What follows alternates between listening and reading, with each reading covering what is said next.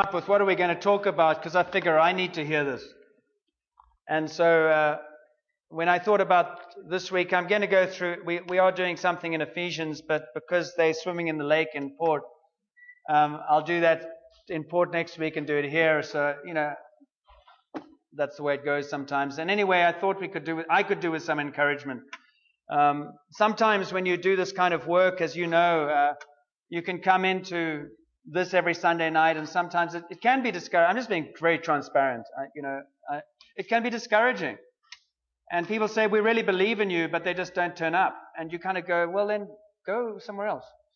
And so the obnoxious part of me wants to just bail. But the other part of me that serves Jesus says, no, that's exactly why you're meant to be here. And so Jesus, I was a little bit miserable with him at the beginning of the week, a Monday morning, I sort of woke up and he just kind of said, why don't you just ask me for Parksville? Why don't you just ask me for the whole thing? And I thought, that's cool. I like that. So I said, yeah, okay, I want Parksville. Our portion of Parksville. And I don't want to be a boring church in Parksville. We want to see lives transformed. I don't want to see people coming from the Baptist church to here. Because that's more difficult than seeing non-Christians. We've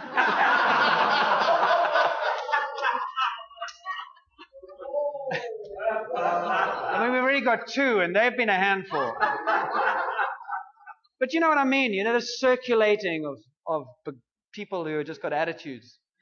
So I'd rather say, Lord, help us to touch people's lives who really have never known you and discover you for the first time. And discover that you're good and you're kind. And so, and sometimes I wonder, what on earth am I going to say, like tonight? Sometimes I am wondering, actually. And last night, what did you say? And so are we. Well, that's good then. We can all stay awake. Take notes so I know what I said, all right? I do know I want to talk about encouragement, and I happened to be watching a TV thing last night. I quite like Gordon Ramsay. Yeah, I do. I do. He's quite rude, but that's only because he uses the F word more than he needs to. But I actually think his heart is very good. It's very refreshing having somebody walk into a bad situation and say it's a bad situation, rather than say, I don't know how to tell you this, honey. And so I watched this Kitchen Nightmares last night, and he walks into this church, this kitchen in Everett, in Washington. It's in Washington. Everett's in Washington, yeah.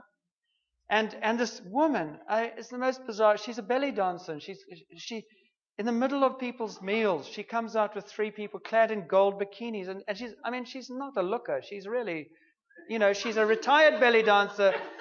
So, it's really not a pretty sight. But she thinks she's quite gorgeous. And the rest of the patrons are going, what is going on? Because she, walks out there with three of them, and they all wiggle and jiggle. And so, Gordon Ramsay says, that wasn't belly dancing, that was a belly flop. And it pretty much was. And he said, your soup of the day is the soup of the week. It's been happening for the last 2 weeks. He says, soup of the day? He says, yes, the soup of the day is meant to be a fresh soup every week, every day. Oh, I thought it was just you were announcing what soup you were serving that day. And we've been having the same. And it was just, but the good thing about her was she knew she didn't know anything. And there is actually a reason for this. She knew she didn't know, and she said, I bought this thing 4 years ago, and I started this with the chef who's in the kitchen, who has managed to convince her that he should get 3% of the tips of all the waitresses because he's providing the food. And the waitresses are pretty ticked off by that. And they all can see what's going on. And he produces this food, who she says to Gordon Ramsay is going to be 10 out of 10 in flavor. And of course he goes, this isn't 0. This is absolutely disgusting. Goes into the refrigeration and, you've got fresh meat against cooked meat. And I really like him because I actually think he calls it. And I find that quite refreshing in a culture that never calls anything.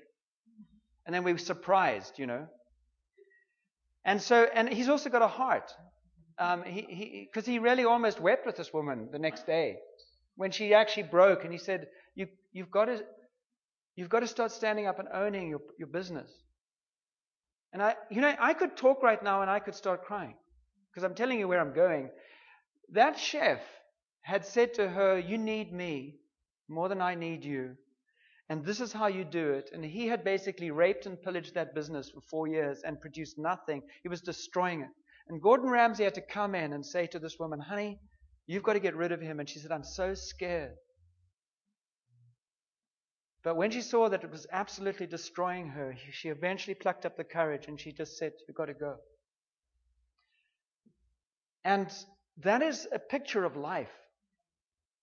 And God comes in. He's not Gordon Ramsay. But God comes in, and sometimes when Jesus comes into our lives, He starts having to say, listen, honey, you've got to face up to something. You keep asking me for this, but you're denying this, and I cannot give you this if you will not hear this.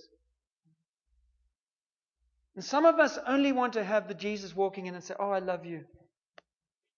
And He goes, your kitchen is a mess. And you go, Lord, I want you to fix my life. And He says, your kitchen is a mess. Oh, Jesus, let's thank you. Let me do a belly dance. You know how much I love worship. And He says, your kitchen is a mess. And you say, I keep talking to God and He never hears me. And He says, it's because I'm telling you your kitchen is a mess and you will not listen to me. And I bring people into your life and then you just don't like them because they speak to you or they suggest things to you and so you go away. And Jesus said something very profound. He said, truth sets you free, not bullshit. I'm sorry I used that because I said I wasn't going to use that word again, but it's true. But when God says your kitchen is a mess, He also says, let me help you clean it. And that's an ongoing thing. I cleaned the kitchen in 1970. You remember, Jesus, we had that wonderful experience. And everything was shiny. And He said, yeah, but you haven't touched it since. I set you free in order for you to live, not to be a pig. This is an encouraging word tonight. Why is it encouraging? It's because if you want to see change and if you want to see life, we just have to come to terms that we're a work in progress. We need Gordon Ramsays coming into our lives and saying, stop it. And then we also need Jesus, Gordon Ramsay, coming into our lives saying, this is how you make it better. Because you know what He said to her? It was so cool. And I'd actually only seen it while we were singing the last song. This sort of came into focus for me. I wasn't planning to share this until now, which is what I quite like about God, because sometimes He helps out, when we're going, shoot, Lord, give me something that lives tonight, because I haven't got anything right now. Gordon Ramsay sat across the table from this weeping woman, all her mascara, running around. And she says, I'm so afraid because I don't know how to do this, and what am I going to do? And he just said, I'll be there. I'll be with you. And I won't leave you. And I'll find a ship that can look after you and then set this thing up. Which is exactly what God does. It's exactly what Jesus does. But so many of us are so terrified of allowing change that we sit with nonsense for so long and nothing ever changes. And what struck me as I was looking at this thing of encouragement, God says, ask me for Parksville. It was that, but if you ask me for Parksville, you better be ready for cleaning the kitchen. You better be ready to serve. You better be ready to lay down your life. But I've already settled that. So He says, oh, you can have that. That's done for me. Coming out on a Sunday night is no problem. Some people, you would think it's moving the earth. It's ridiculous. And you read through the Bible and you read through the people who followed Jesus, and that's what I'm going to pick up now, is that all of them went through discouragement. All of them went through hardship. In fact, the only certainty in life is that life is going to be a challenge. And you either live it in defensiveness because you're scared of life and you're trying to keep your retirement together, your life together until you die. And the most important thing is whether your lawn is cut because the neighbors will complain, Or you go, my life is more meaningful for that. Lord, how do you want me to be used by you? You know what we do so much of the time? We've made our decisions about our lives. And we're asking God to come in and make our decisions work out. And He said, do you not understand that I saved you for a reason beyond your agenda? I saved you so that you could follow me. Because in me you will have life and fulfillment. And one of the biggest ways to break free in life is to just say, Lord, what do you want to do with me? And He doesn't want to use you. He just wants to take you on an adventure. I just wish that He would give me this big screen that could do those, action replays. And I could say, give me 5 years of your life. Let's do an action replay. This is what He had in mind. Imagine. This big action replays. Tell me what the last 5 years of your life. Well, I did this and this and this and this. And some of us will have fun with our action we'll think we did quite well, and others will say it was hell on earth. And then you just punch in, what would Jesus have done with you? And I think the good, the bad, and the ugly would just go, oh my word. Man, I didn't see that at all. But it's never too late. So we read this parable of the persistent widow because Jesus told His disciples. Why would He tell His disciples a parable which is qualified by Luke to say to show them that they should always pray and not give up? Probably the same reason He said to Joshua, be strong and courageous when you're going into the promised land. The promised land was God's gift to them. It was full of enemies and they had to do battle. Everything God does in us, around us, and through us is full of battle and conflict. It's just the way it is, because He's taking back the world, which is hostile. But when you're the winner, you walk in with authority and just declare, I've won now, so will you just give this back? You go in the confidence of God's Spirit in you, and you'll be surprised what happens. I speak life into you. I'm doing that more and more now with people who don't know Jesus. I just say, Lord, bless them. Fill them with your Spirit, because you believe in them more than they do. So just cheer up. He's on your way, His way. Because there's an element of get bold. It must suck to be you. You live on your own and you don't know God. It must be awful. How do you do it? How do you live by faith like that? Instead of, I'm sorry, I want to tell you the 4 steps to know Jesus.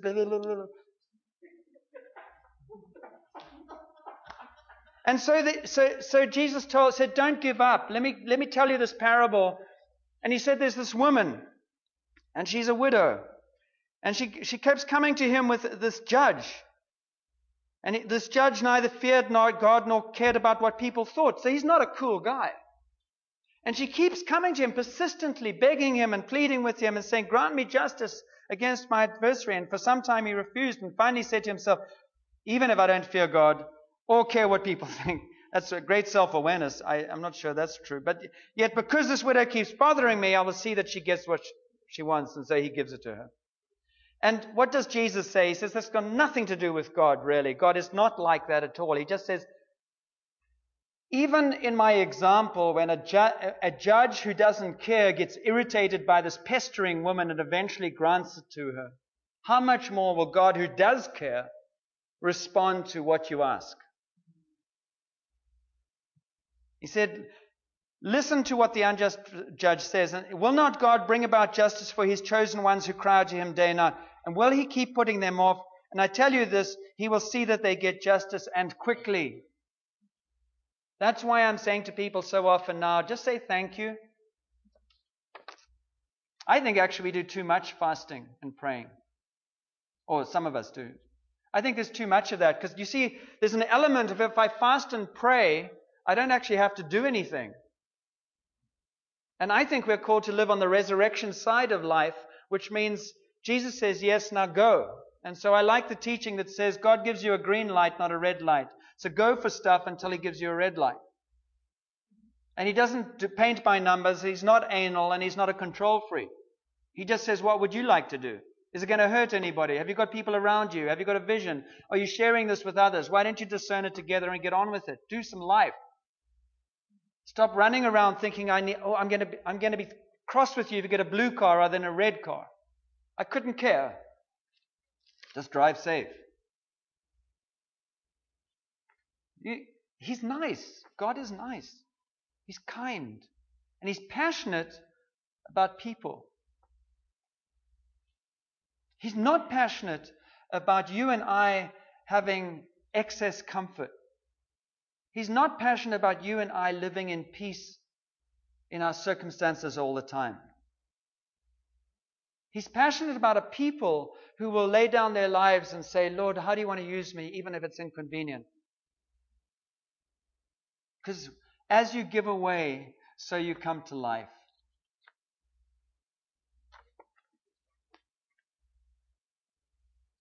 So I thought, well, who followed Jesus? Peter's my favorite. He followed Jesus, and he got everything right and wrong. And 1 Peter 1:8 says this. I'm just going to look up a few verses and just jump out at them quickly, and then we're going to go home. 1 Peter 1:8. He says 1:8, though you have not seen Him, you love Him, and even though you do not see Him now, you believe in Him and are filled with an inexpressible and glorious joy, for you're receiving the end result of your faith, the salvation of your souls. But before that, he's talking. Peter has seen Jesus, and he has been at the resurrection, and he wasn't at the crucifixion, but he does remember the rooster crowing, and he hates roosters. Every time a rooster crows, he goes, oh God, shut up. It's like the rainbow, except it's bad news for Peter. And if I was Peter's friend, I'd go, ooh. Hey, Peter. I'd irritate him, I'm sure. Yes.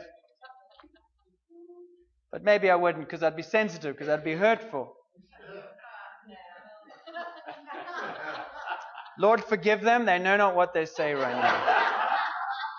Peter says in His great mercy, you see the guy who the rooster convicted says this, in His great mercy He has given us new birth into a living hope through the resurrection of Jesus Christ from the dead. He's writing this about 15 years, maybe 20 years after that experience. In other words, he was still vibrating with the love of God. It was still being worked out in him. But he wasn't saved. Jesus didn't say, Peter, I'm going to make you a fisher of men. To sit in Galilee and say, I'm a fisher of men. He left Galilee for long periods of time and began to travel all over the place sharing about the resurrection of Jesus and healing and seeing people come to know the living God rather than be robbed by the religious institutions that were all over the land at the time. And that's what He calls you and me to do. He doesn't call human beings to anything else. All He calls us to, every single one of us, is your life is either for me or against me. Whatever you're doing, it's got to be a witness to me. Really don't care, because everybody's full-time. Everyone's full-time. The only question that's going to be asked at the end of the day when you're dead is, did you love me? But I didn't even know you. I don't know what God's justice does, but all He's going to ask is, did you love me? Not what was your doctrinal statement. Not what church did you go to. Not what good works you did. Because He said those were great, I just didn't ask you to do them. And Peter said, he was so aware of God's saving him. It struck me this morning. We were talking about Noah's Ark and the flood. And as we were singing a worship song, it just really struck me. I said, imagine you were one of the, Noah's got all these people and he's got to take certain amounts into the ark. And it's going to flood. And imagine you're in the crowd and Noah goes through and says, you on the ark. And then it starts raining. One of the most captivating scenes I've ever seen in a movie is in The Perfect Storm, where that opens with this guy swimming in these big waves. And there's no one in sight. Trying to imagine the loneliness of that place, the desperation, there's nobody to save me. And I was nearly drowned off African coast, and I was tired, and I thought I was going to drown. And the surfer came out and saved me. And once you've been saved, you kind of go, I can't just tell a story like that without passion. I can't go, oh yeah, I was lost and now I'm found. I said, I was so desperate. And you see, Peter was like that. And in a sense, until we know just how much we've been found, how much Jesus has come to us, we don't really get excited about much. And he says, you have an inheritance that can never perish, spoil, or fade.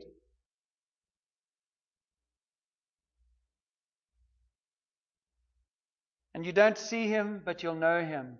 And you see, the whole realm of hope from God's perspective is in how we know that we are his as we live on this earth. I'm going to go through because I'm going to get totally sidetracked on everything I do tonight. I can see it. It's not going to be pretty. Hebrews 11.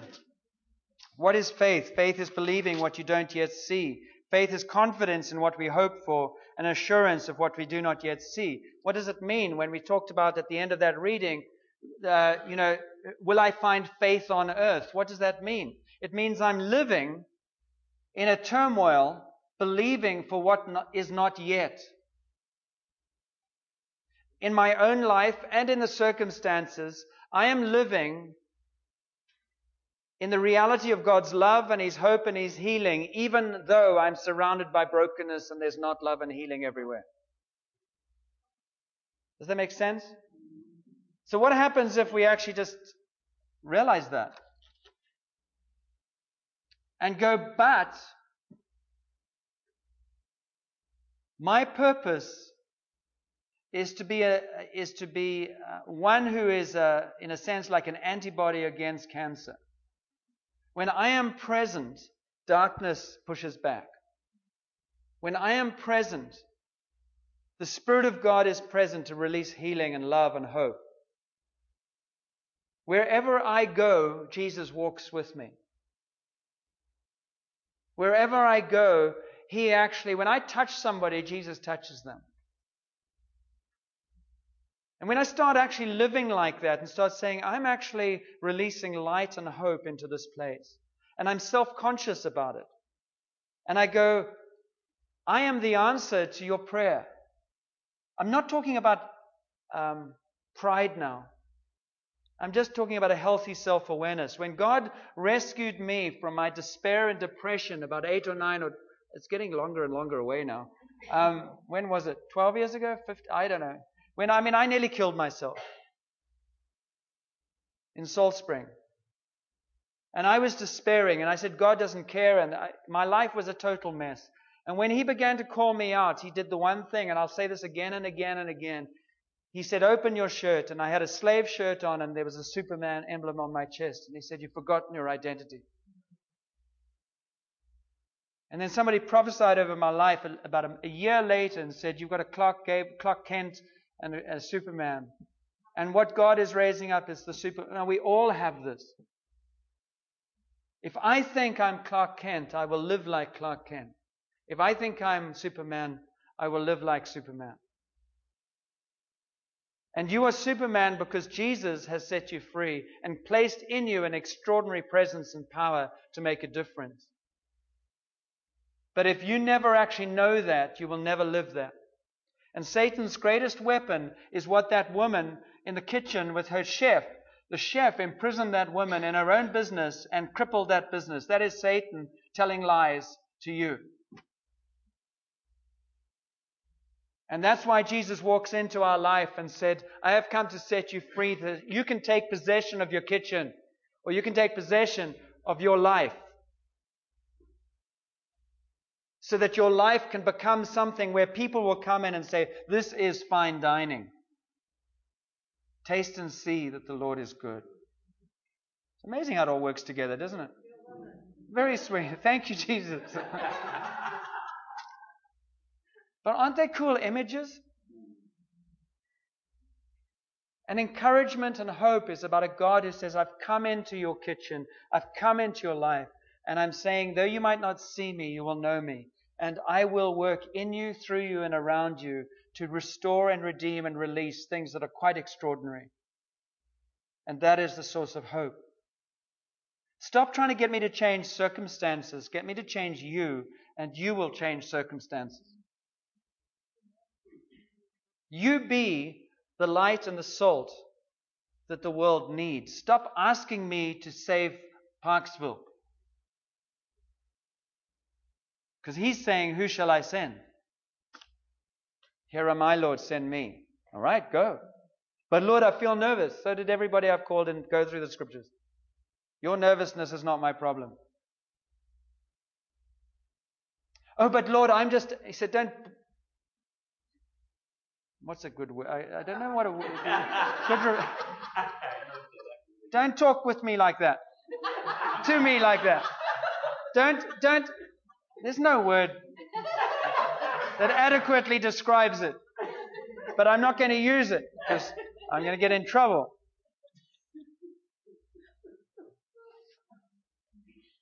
You see, God's trying to say to us, you come to those conclusions because you trust in yourself.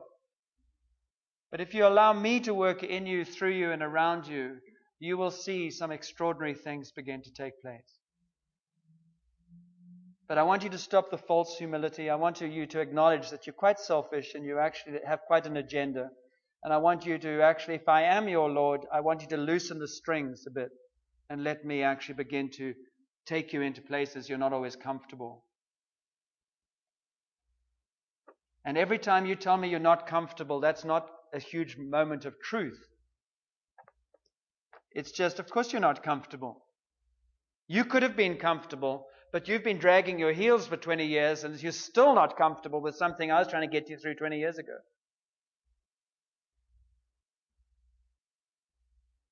I walked around until God said, through Graham Cook, He said, you can wander in the wilderness and then there are windows where you can actually hear God's voice. And when God speaks, you want to pay attention. Otherwise, you'll wander around in the wilderness again. And I knew what conversation I was going to have, and I didn't want to have it. And Graham Cook just said, you can wander for as long as you like, but when you do come back, the conversation gets picked up exactly at the same place. And I went, oh, shoot. This isn't working. Because I thought He'd feel sorry for me. I thought, He would understand why I was a victim. And all of that stuff, He kind of went, well, I do, but it's still not an excuse.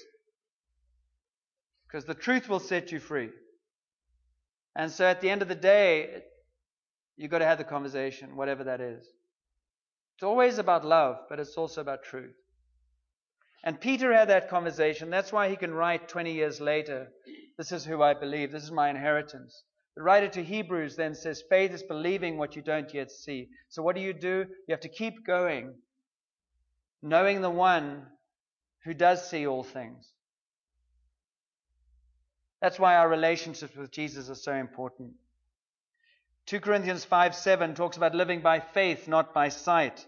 The Spirit guarantees what is to come. All through the Scriptures, all these people, it's Paul and Peter and John and James, they all write about believing in your heart things that you don't experience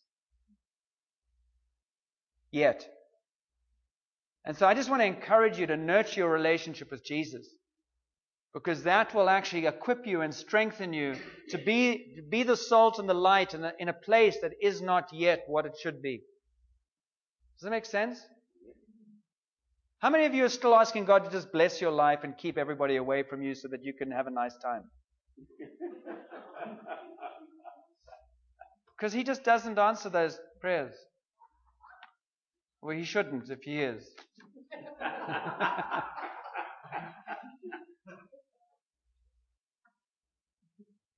I'm going to finish, I think, with Luke 11, where because wherever you are, God says, I can use you.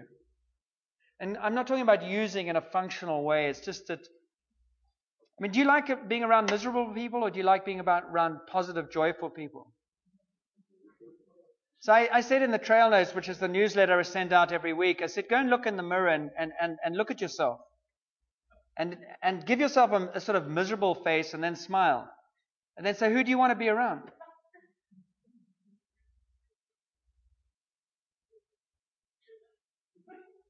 Yeah, I love Jesus.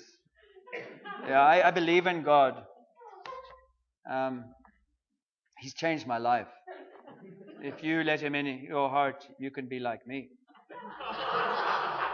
That's what people see.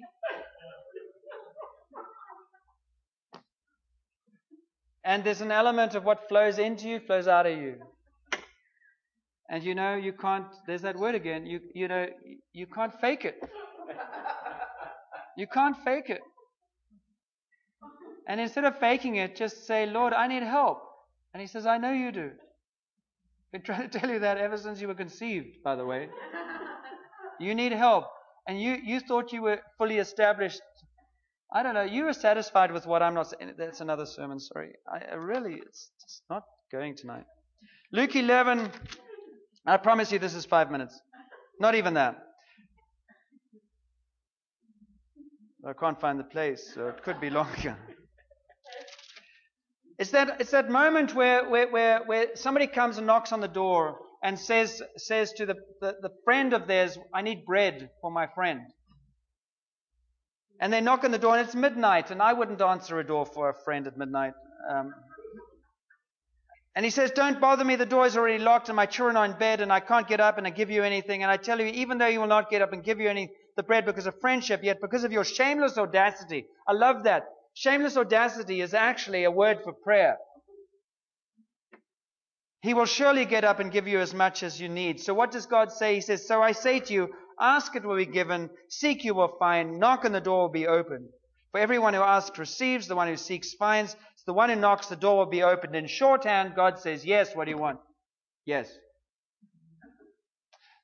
What's He saying? He's saying, somebody comes to you, any circumstance in your life right now, pay attention, because some of you are whiners. You're whiners. Some of you are falsely humble, and you think, oh no, God wouldn't use me. That's just called disobedience and rebellion. And others of you I'm not even going to describe you. So,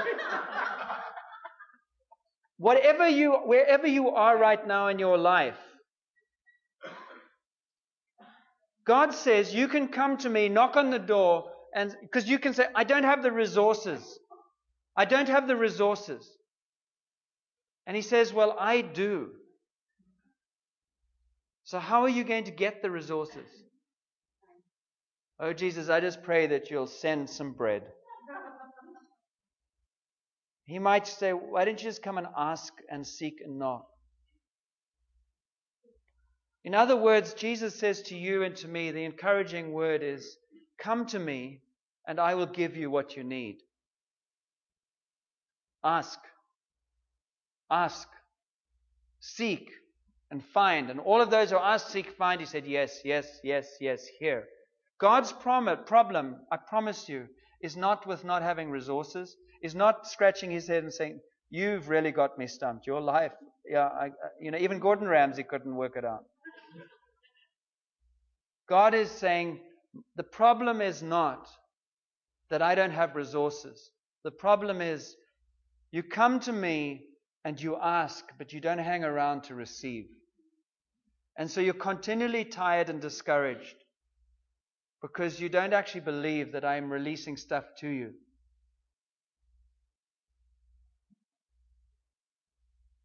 And the reason you don't believe and you don't receive is because part of receiving means you have to clean up the kitchen. And you're scared of what that will be like. And I just want to encourage you not to be afraid of Jesus and not to be afraid of what He wants to do. Because what He wants to do is a wonderful thing.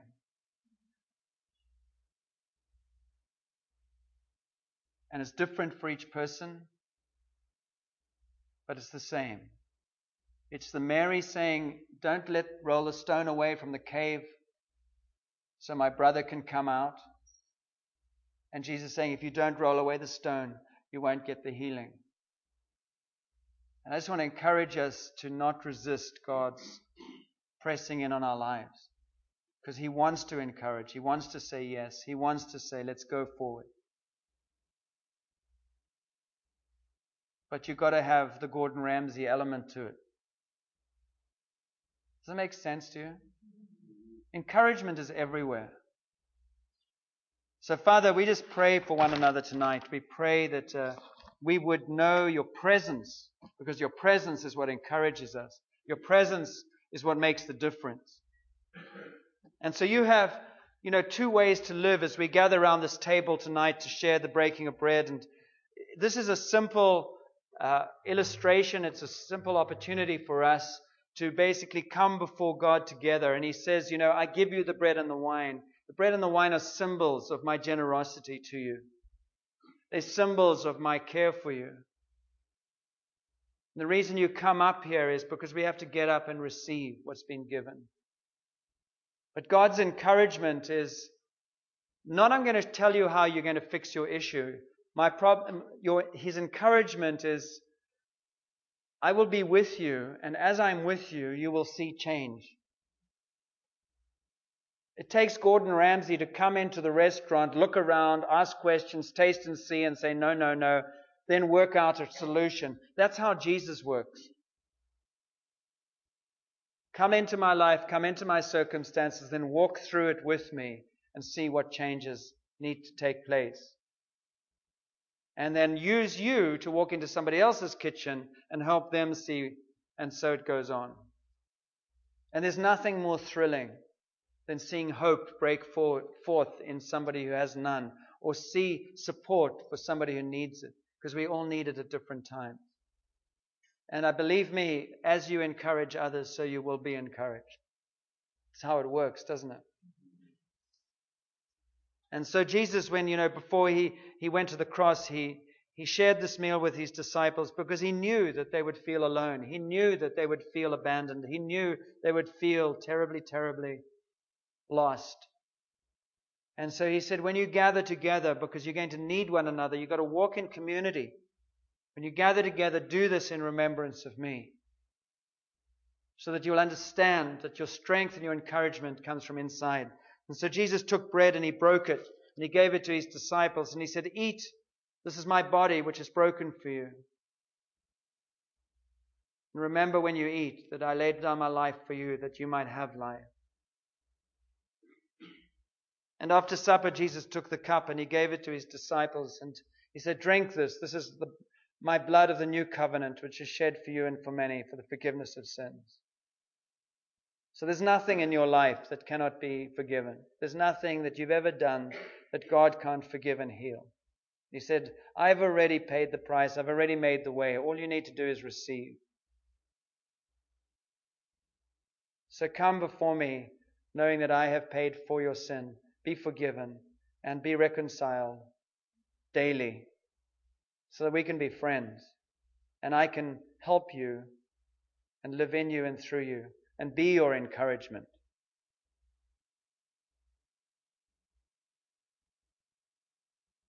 Let's stand.